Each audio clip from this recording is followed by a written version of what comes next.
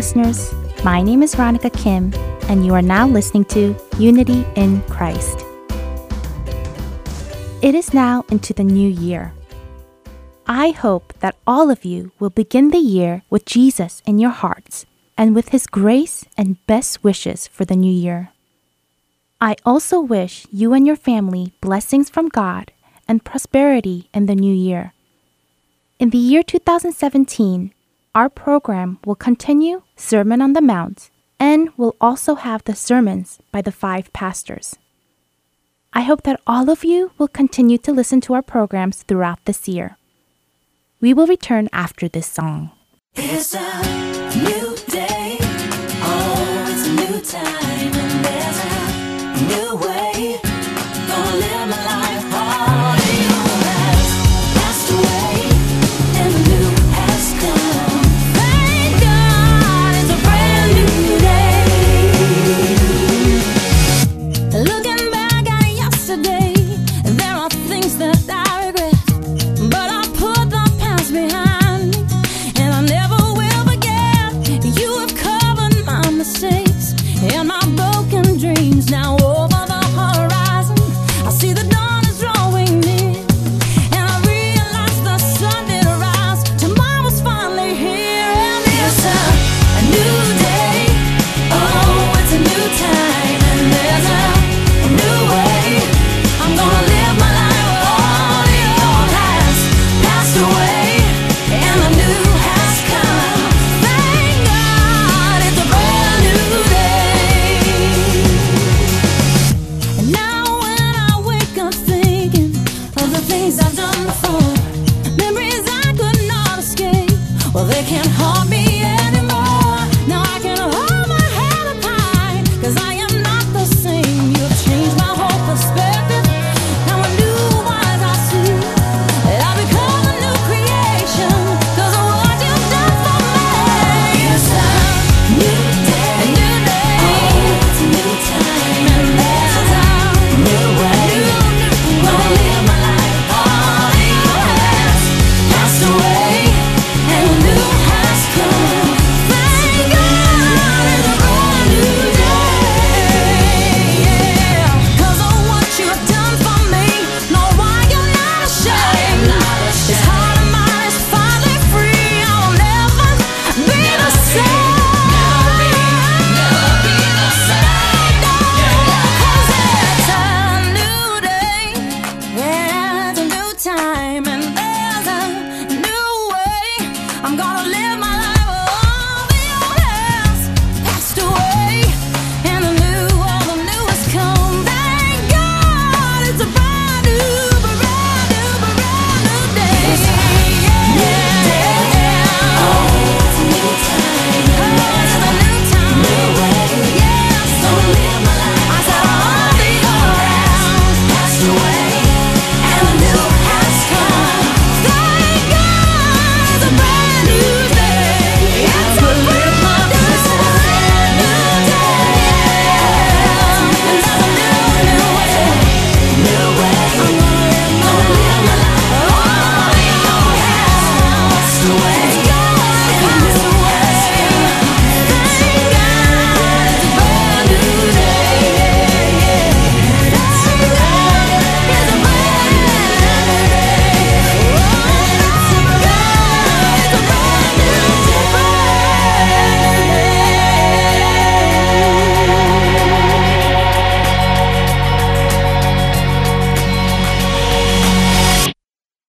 What do all of you do when the new year comes? I'm sure there are some of you that will clean the house inside and out for a clean new start to the new year. There will be some of you that decide to drive down to the beach or hike to the top of the mountain to see the first sunrise of the year. But as believers, the first thing most of us will do on New Year's Day is to pray to God. We pray to God for our needs and hopes for the new year, telling Him that we hope to live in a certain way. We also ask God for health, for our businesses to prosper, for our kids to be successful, for our families to be safe, for for us to be employed in a good job this year, and more. There are so many things that we hope for and pray to God for in the new year. Parents will mostly pray for their children's success and health, while the youth will be praying for their future and dream careers, or even for their future husband or wife.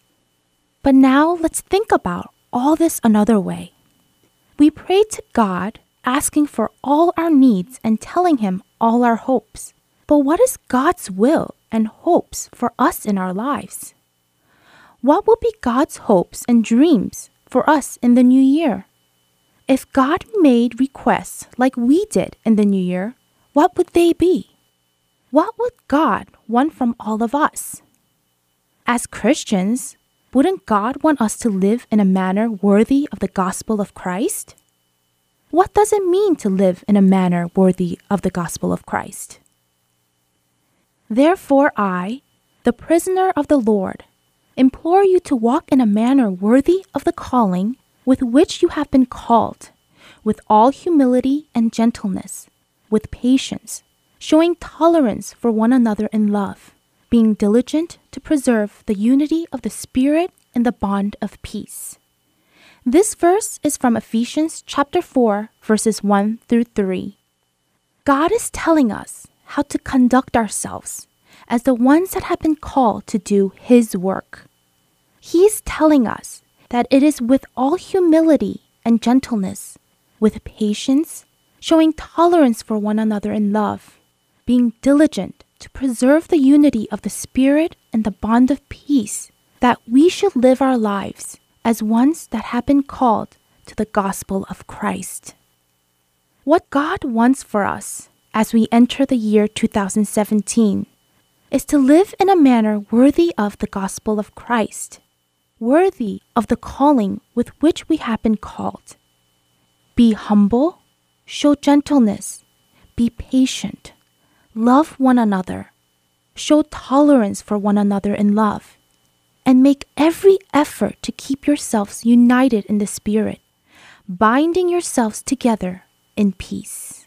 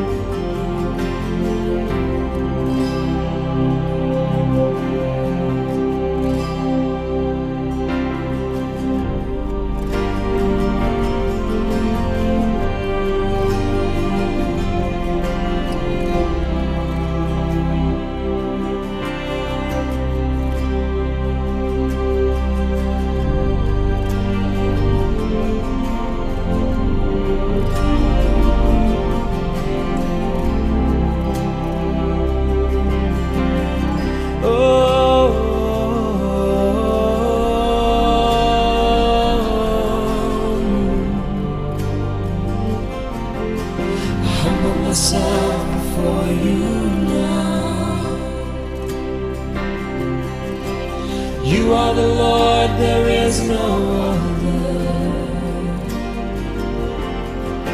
I lay my life before you now. King of kings and Lord forever, I pour out my heart as an offering.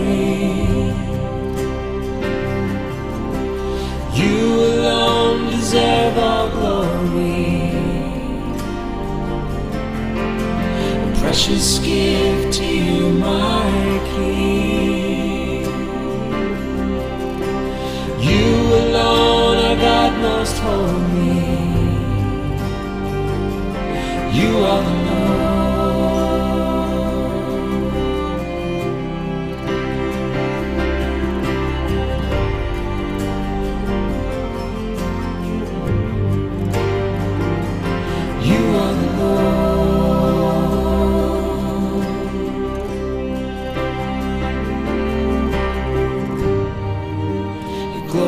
Fills the earth. Your mercy fills the heavens. Your fills my heart. Holiness surrounds me with love,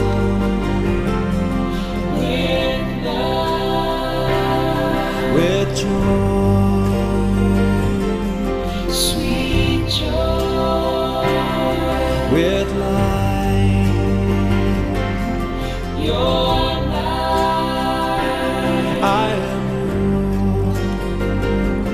You are mine Prepare my heart to worship, Prepare my heart to seek you. Prepare my heart To hear you, Prepare my heart to know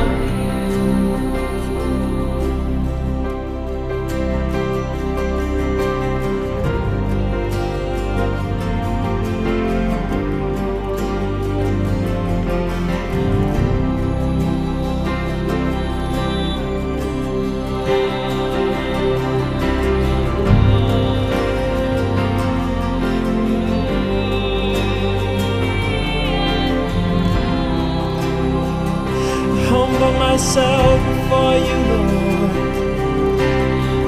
You are the Lord, there is no other.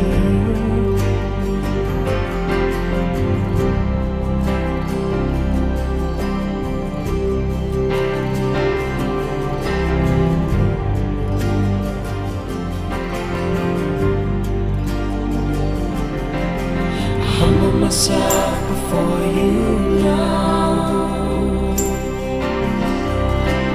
You are the Lord, there is no other. I lay my life before you now. King of kings and Lord forever. I pour out myself as an offering. You alone deserve all glory. A precious gift to you, my King. You alone are God most holy. You are the Lord.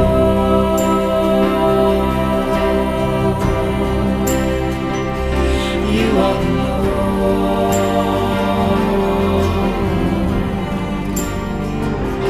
You are the Lord.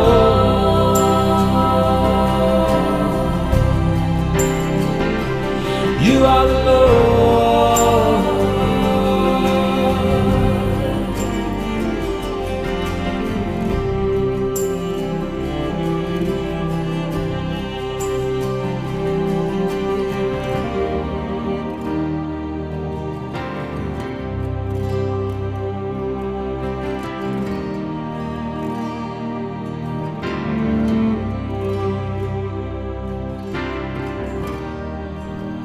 Glory fills the earth.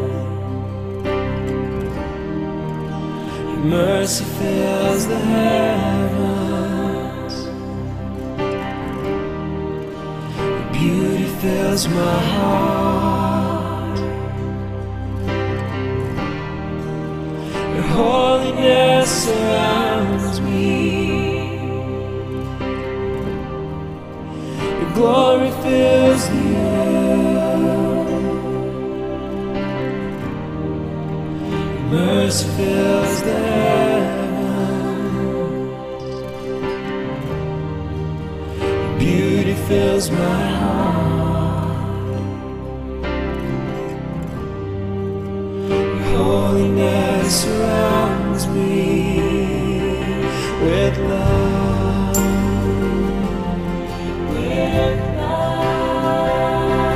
With joy, sweet joy, with light,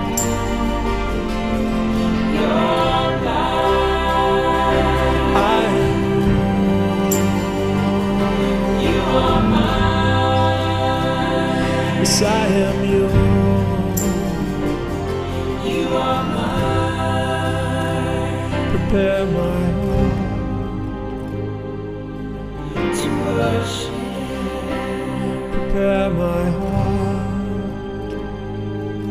to seek you. Prepare my heart to hear. Prepare my heart tonight. Come, Lord, prepare my heart to worship. Prepare my heart to listen.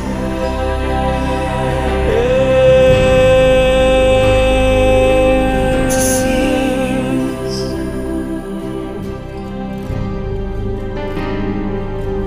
To love you.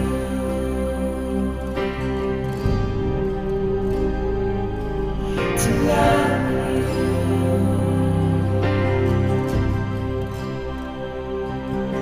To love you.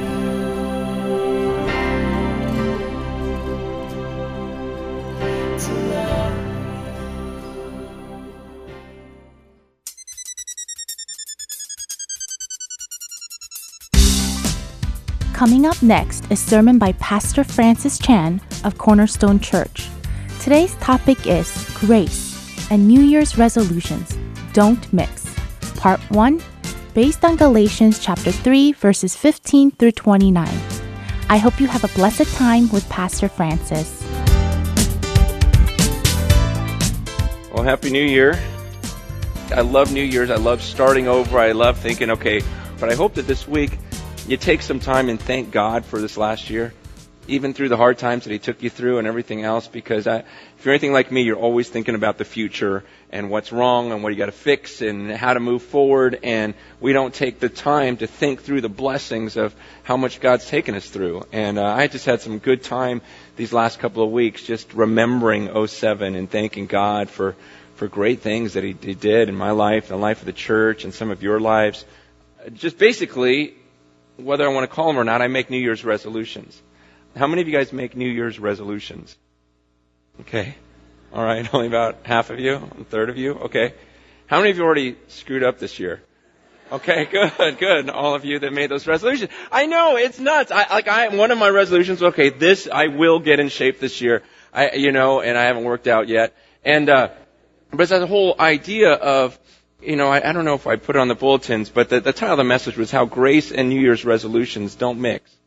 Because so often when we make these laws for ourselves or these resolutions for ourselves, when we achieve them and we actually pull it off for the year, I mean, those of you who made resolutions in 07 and actually kept them through the whole year, by the end of the year, you feel pretty good about yourself.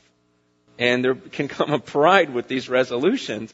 And then those of you who made resolutions this year and have already blown it, you're kind of bummed out about yourself already. And again, it can be this focus on yourself of, I can do it, and once you do it, then you feel great about yourself, or if you fail, you feel terrible about yourself, rather than focusing on the grace of God. I mean, the truth is, the Bible does teach us that we are to discipline ourselves. And so there is a sense in which we work hard at pursuing the things that God wants us to pursue, and we should constantly be making goals for ourselves in that sense. But there's a way to do it, and there's a way not to do it. A few weeks ago, we had a time of confession in this room where people just admitted they've been lying about things and were honest before God and just confessed it to God. And then even confessed it to others, as James 5 instructs, and we prayed for each other. And I was thinking about that. I was thinking, and thanking God for all the lies that were just exposed, that where you expose yourself. Because it's one thing to get caught in a sin and someone else confronts you, and it's a completely different thing when you yourself are so broken that you just confess it, right? I mean, isn't that amazing when a kid actually just confesses something without getting caught? I mean, it rarely happens, but, but it's the same with us. To just say, I can't handle this anymore. I'm dying inside. I got to just let it out. Here it is. But I want to ask you a question. From God's perspective, try to get into the mind of God with as much scripture as you know. In God's perspective, as He looks down on the earth, what do you think he sees as the worst sin on the earth?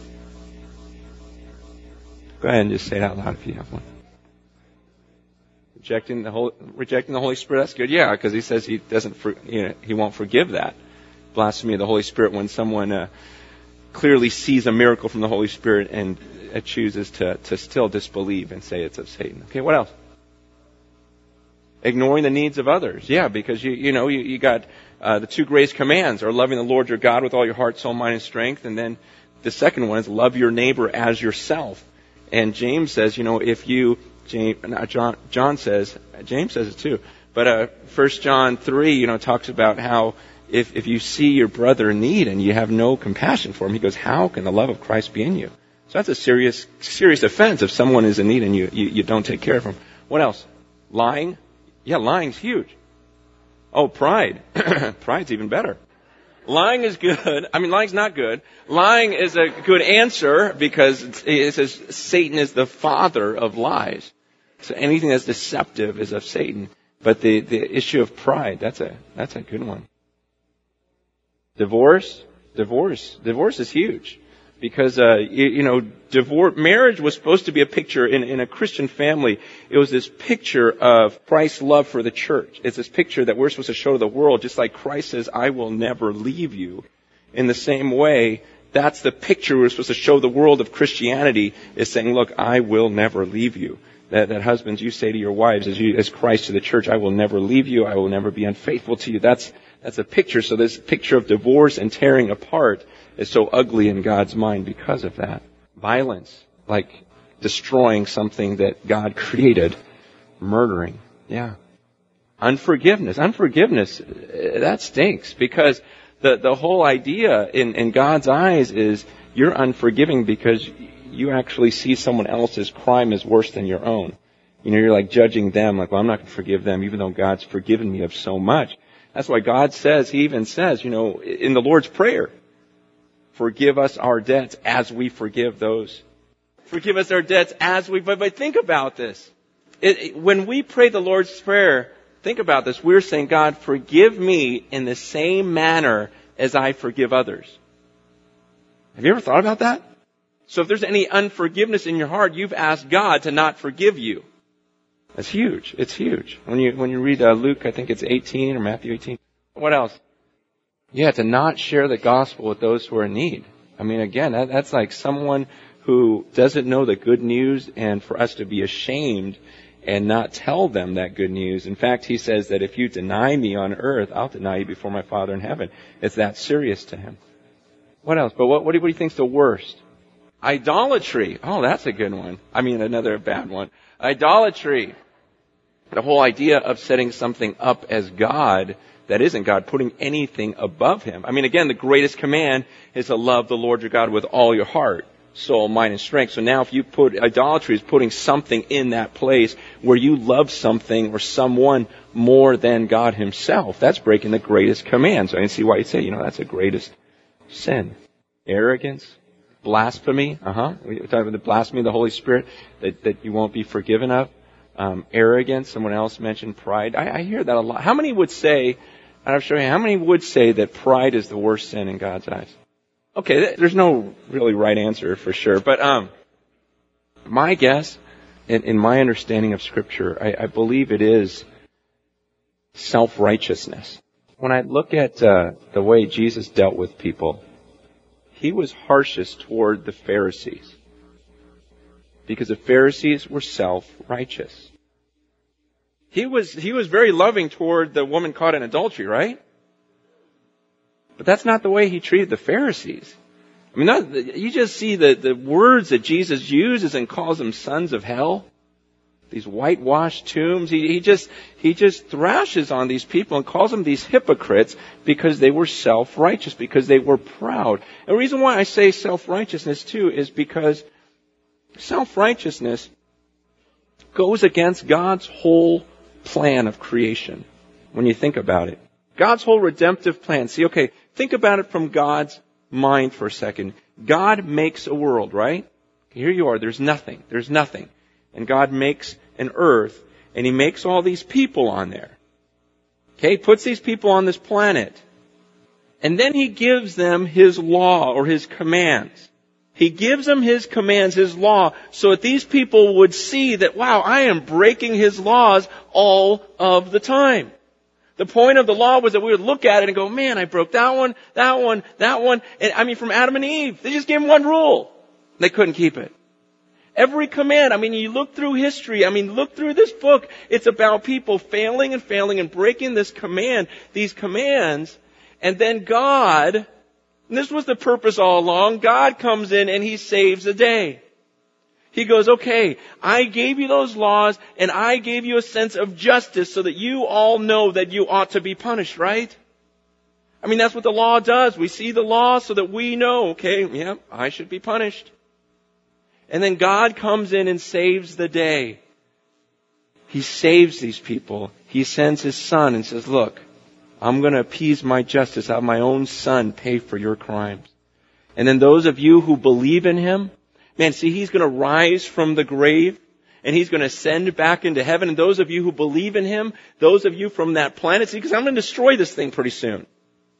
But those of you who believe in him, you're going to go with my son up there in heaven where we worship him forever and ever and ever. See, that was the plan. That every knee would bow and every tongue confess that Jesus Christ is Lord, because we go, wow, look how loving he was. We were messed up. We were going to be punished. And then he came and died for us. No one's ever shown us that much love. And so all of eternity we go, gosh, you're awesome. You're awesome. You're awesome. You're awesome. I can't believe how much you love me. I can't believe how much you love me. And then we see that he rose from the grave and we praise him because he's all powerful and he has life and he's given us life and we worship him forever and ever and ever. See, that was the plan of creation. God was going to create these people who would fail at his law and see his law and see that they were sinners. Yet God would come in and save them. And then we would thank God for all of eternity for saving us, for his grace. And that's why we worship him. See, but where self-righteousness comes in is when a person goes, God gave his law. I think I did pretty good at it. And I think I'm going to come to the end and I don't really need God's grace. I don't really need his sacrifice. I'm pretty good myself. I mean, I'm a good person. And I think that when I get into heaven, he'll let me in because of my good works. And then for all of eternity, I'll be enjoying all of the riches that I earned myself. You see, it's this ugliness that the Pharisees had of, hey, no, God, I'm actually keeping your law. But no, that wasn't the point of it. And when I see the way that God deals with pride, the person in the room that says, you know what, I'm pretty good, because we compare ourselves to other people, when I look in Scripture, man, God really, really hates that. And this story that I give about God coming in and saving this whole group of people, for some of you, that story drives you crazy because you're never the hero in it. You know, it was never, but then I started obeying the laws of God and I got myself in. There's no you in there. It was like you were made by this Creator. You failed at keeping his commands, and he had to save you and rescue you for all of eternity. You don't like that story because you want it to turn somewhere in there. You want it to be about you, and yet I don't know if there's a sin that God hates even more than that. I mean, from the beginning to the end of this book, it's always been about God being the center of the story and him giving you righteousness, not you earning it yourself. It's always about him being the hero. It's about the Israelites who are backed up to the Red Sea, and then who parts it? God parts the Red Sea. It's about them being in the desert going, oh, we're going to die. There's no food. And God goes, nope, look what I do. Provide food from heaven. It's about a bunch of people going, man, we're doomed. We have to stand before a holy God any day, and we've broken all these commands. And God goes, no, watch what I do. I'm going to send my son, and he'll pay for your crimes. All you got to do is believe in that. You believe in that, you're going to have eternal life.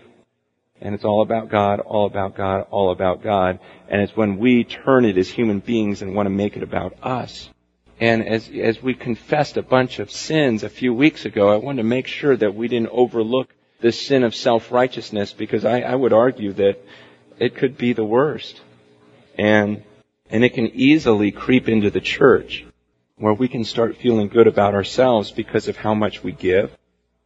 and say, wow, we're not like other churches that spend all on themselves. Look at us. Look how much we give. We don't ever want any of that to creep in. It's very easy for us here in Simi Valley. I think this is the biggest sin that we struggle with in Simi Valley. Because what we do is we compare ourselves to other people. And we're family people. We're Simi Valley. We're not like those valley people. You know, where they got gangs, they're shooting each other, there's prostitutes out there. Not in Simi Valley, we got Snookies, that's it. You know, it's just, you know, we're a family, we're good, we don't kill each other, we got low crime rates, we got, you know, and we can start feeling like, man, I see it all the time. And I fall into it sometimes. And when we talk about other people, how often do we use that phrase, oh, he's a good guy. She's a good person. Every funeral you go to, someone will say, she was a good person. He was a good person. And it's very easy for us to look at ourselves and compare ourselves to other people and feel this sense of self-righteousness, which I believe God absolutely hates. That's what the whole book of Galatians is about, really. It's about Paul explained to the Galatians, look, it's not about you doing these things. Now, we've got to get this through our heads, because I can't tell you how many times I've talked about this, and yet I still hear people in our church referring to themselves as good people. And I was even in the parking lot today thinking and praying and thinking, God, you know, I wonder if I just took a poll and you know, and just asked, hey, are you a good person? How many in this room would say yes? And that scares me still, because I think some of you would. And the whole book of Galatians is to explain, no, you're not a good person. The whole point of the law was to explain that you're not a good person. See, we have the 10 Commandments. The world takes the 10 Commandments and screws them all up. They look at the 10 Commandments as if it's a good thing. As if, hey, look, I'm pretty good. I've obeyed the 10 Commandments pretty well. No, the point of the 10 Commandments was to show you, no, you're a miserable failure. See, we look at them and go, what? I haven't murdered anyone. I haven't killed anyone. That's one of them. Okay? Good job. Okay? And even when Jesus explains murder, He explains that, no, if you have hatred in your heart, that's just as good as murder. In my eyes, you have the heart of a murderer, because you have hatred toward this person. And the whole point of the 10 Commandments was not the way the world looks at them and goes, okay, here's some good rules, good standards, and I'm pretty good at following those, so good for me. No, the point of the 10 Commandments was, look, you've probably broken all of these. And you've got to stand before a holy God now. You're in some serious, serious trouble. And so Paul in Galatians is explaining, look, and that's the whole point why we needed Jesus.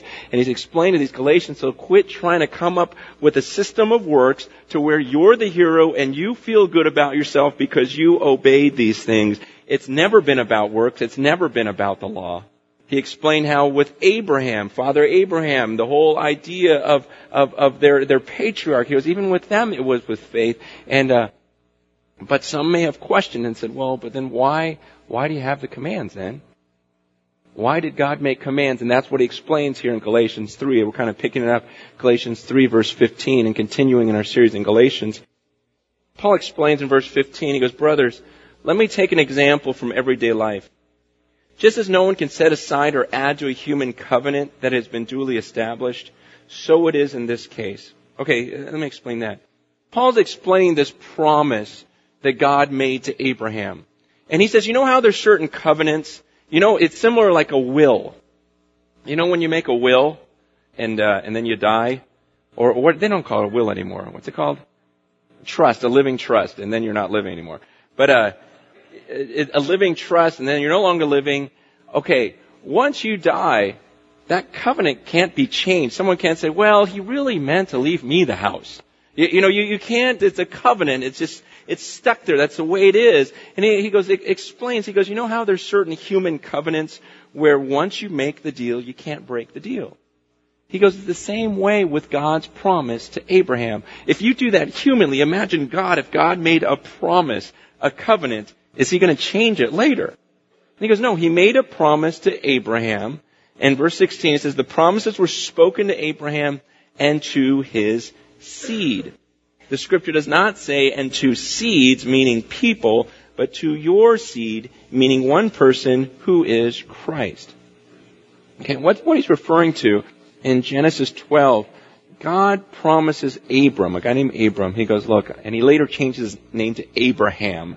That Ham in the Hebrew is the plural word. And the whole idea of changing his name Abram to Abraham was his idea that he would have many, many descendants.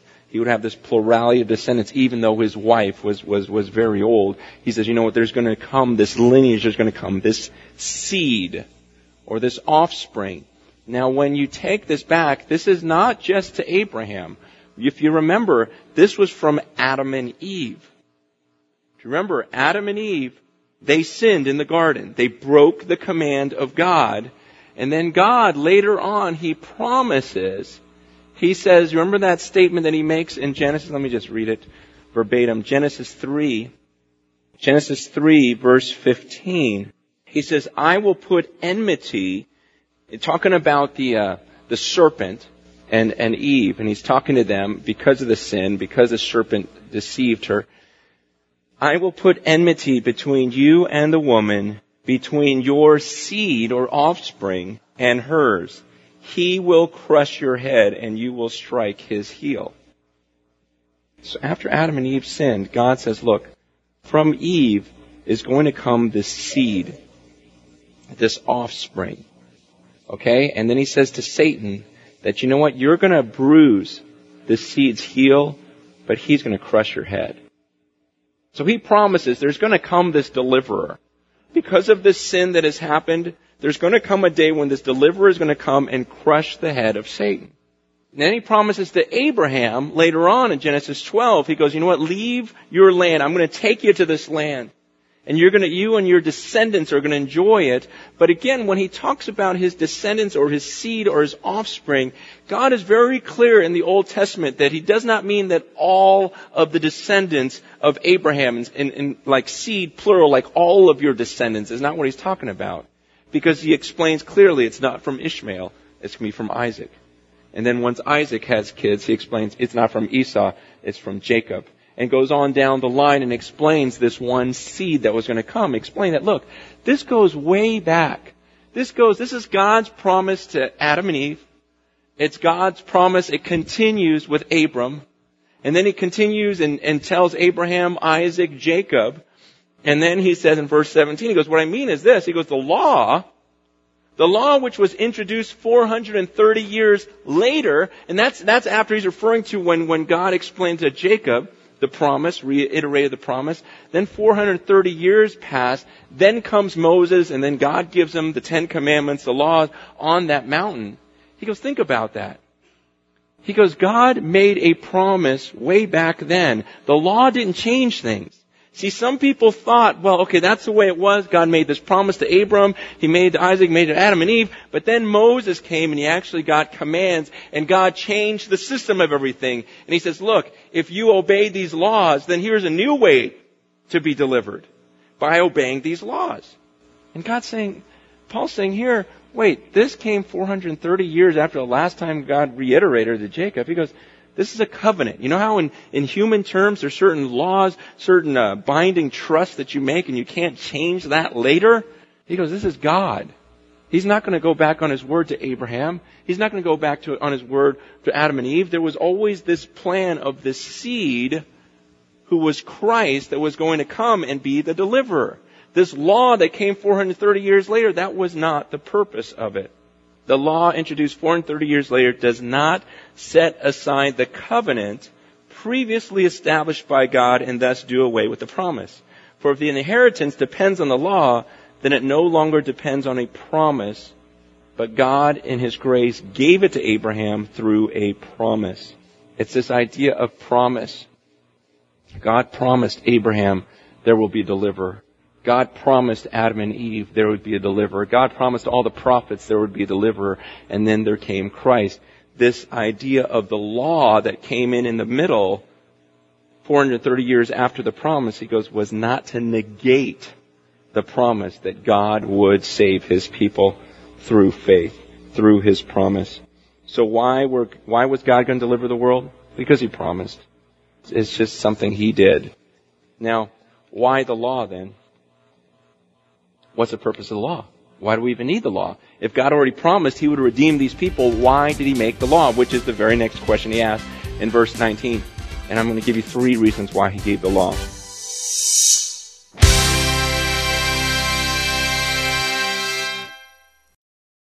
There must be more than this. Oh, breath of God, come breathe within.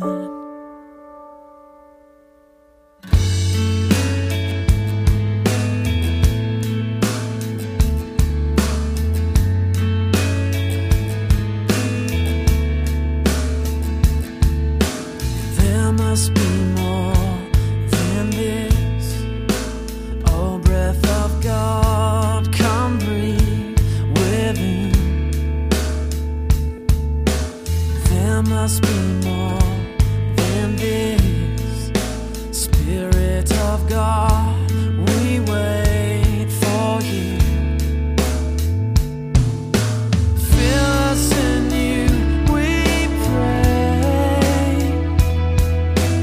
Fill us anew, we pray. Consuming fire, fan into flame. A passion for your name. Spirit of God, would you fall in this place? Lord, have your way. Lord, have your way with us.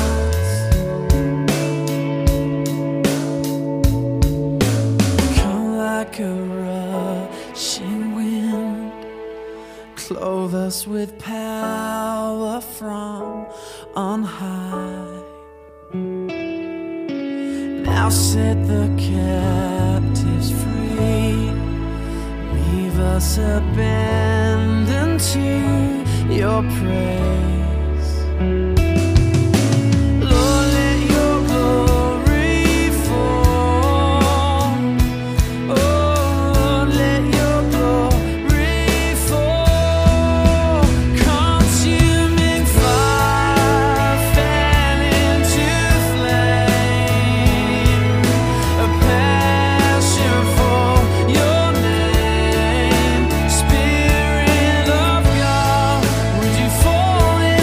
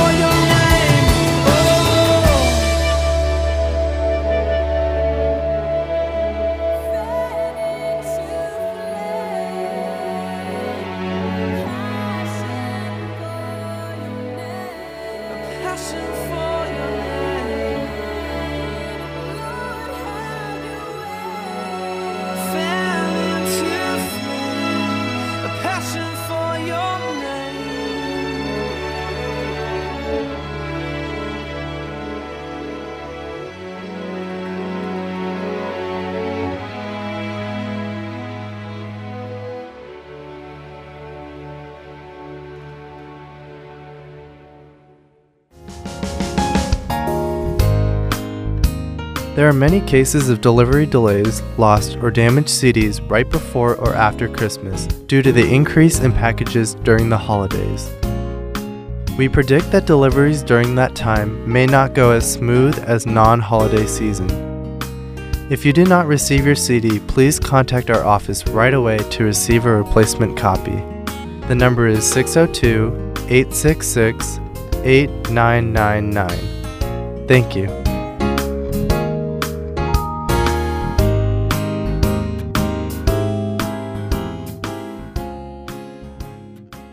Following is a program on the Sermon on the Mount.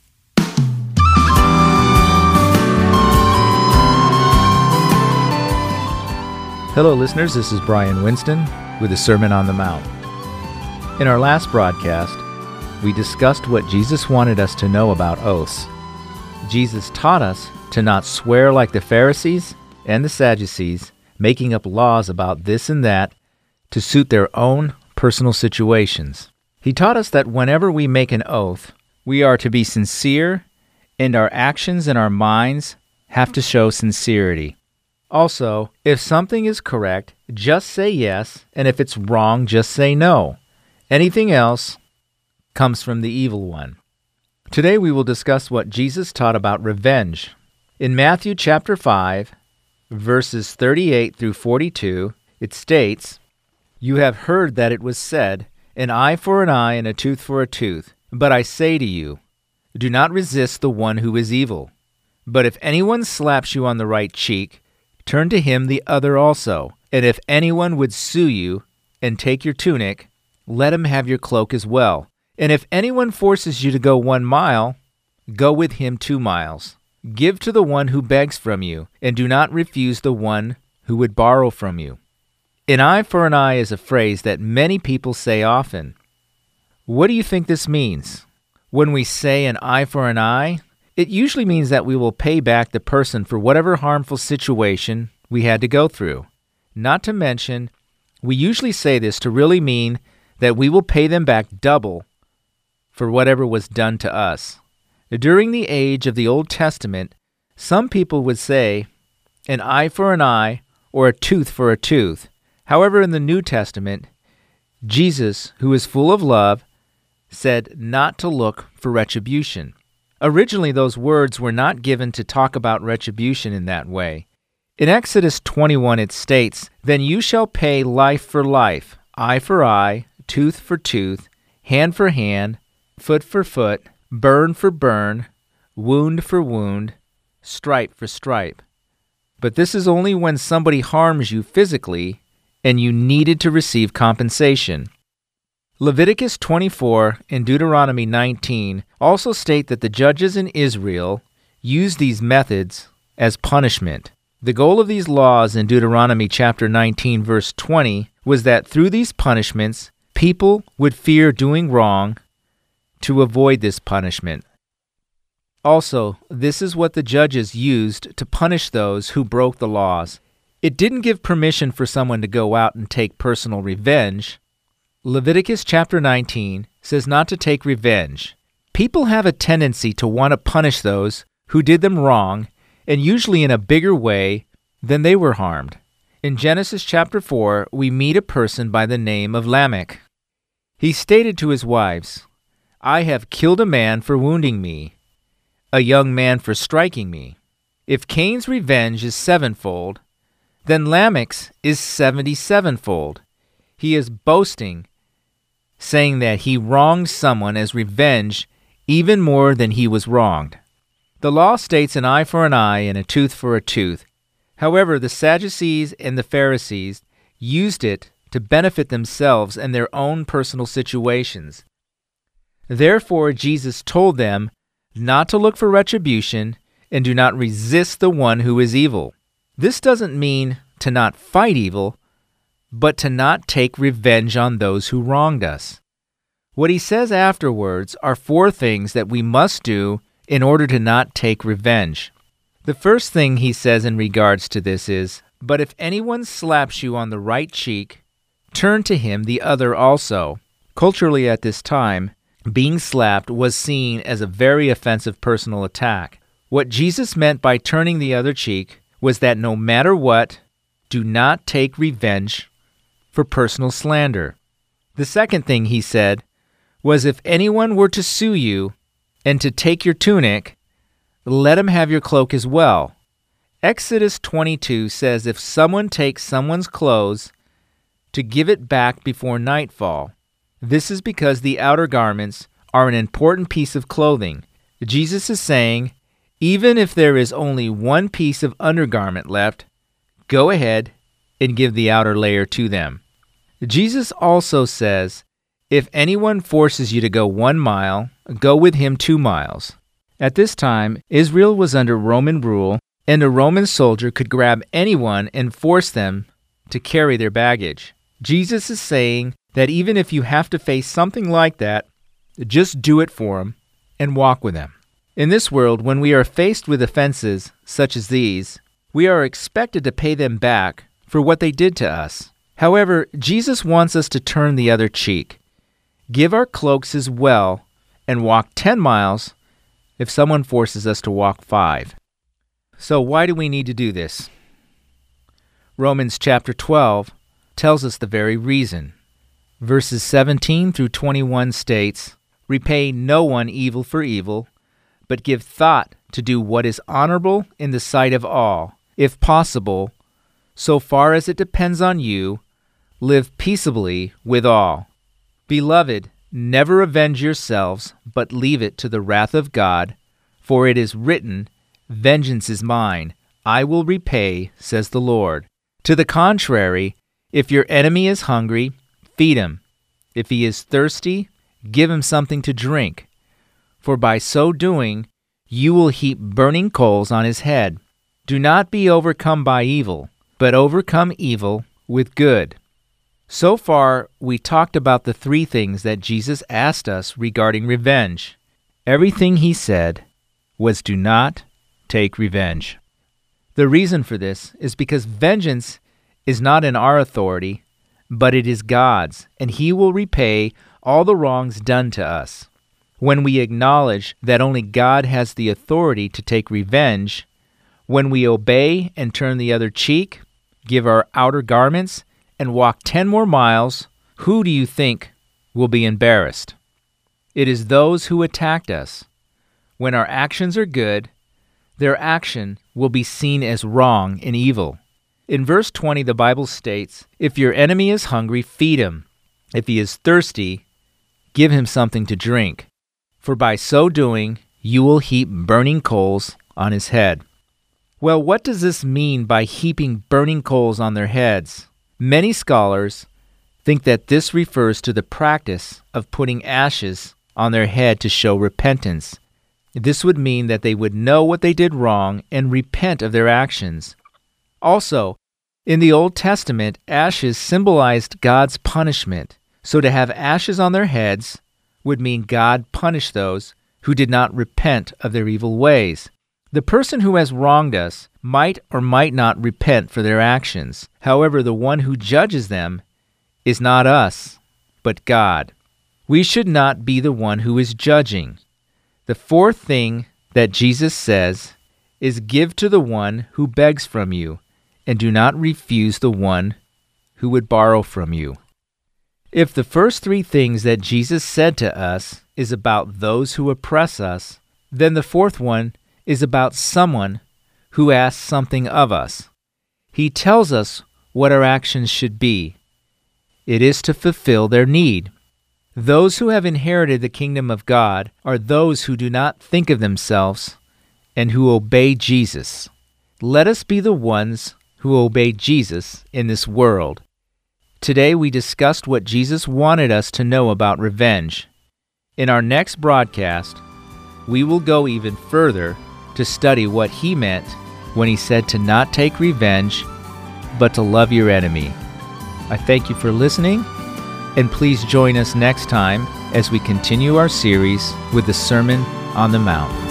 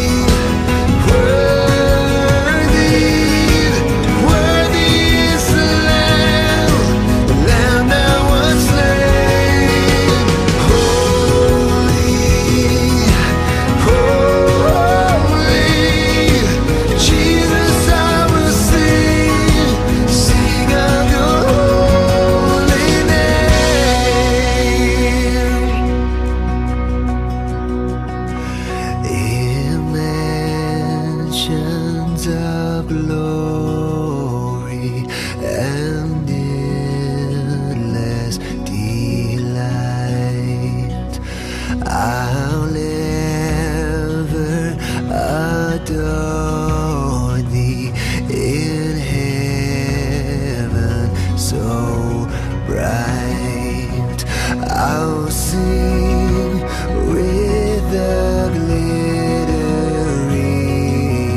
crown on my brow.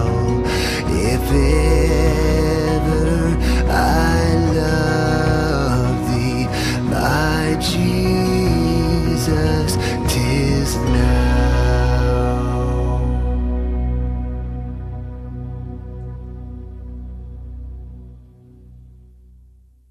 What is it that parents want for their little child? If the child is weak and sick, then the parent will want their child to be strong and healthy. If the child is lacking patience, then the parent will want the child to grow in patience.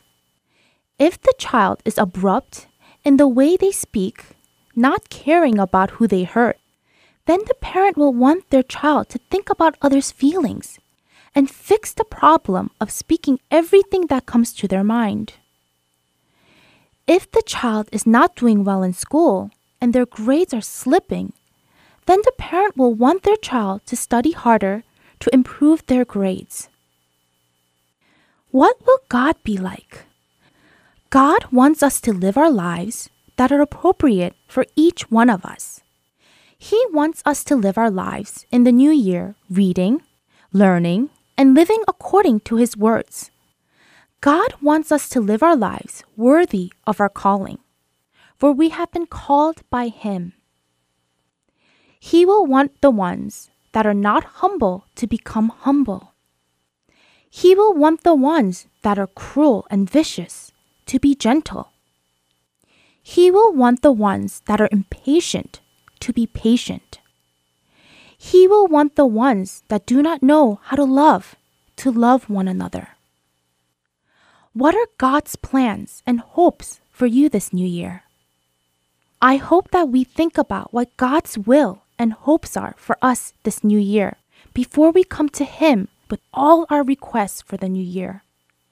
I hope that all of you will figure out what God's will is for you this year as you meditate and pray on His words. This ends our Unity in Christ program for today. I hope that we all spend the next year living our lives according to God's will. I hope to see all of you again next week, and God bless. In the shadow of the cross where my first love died,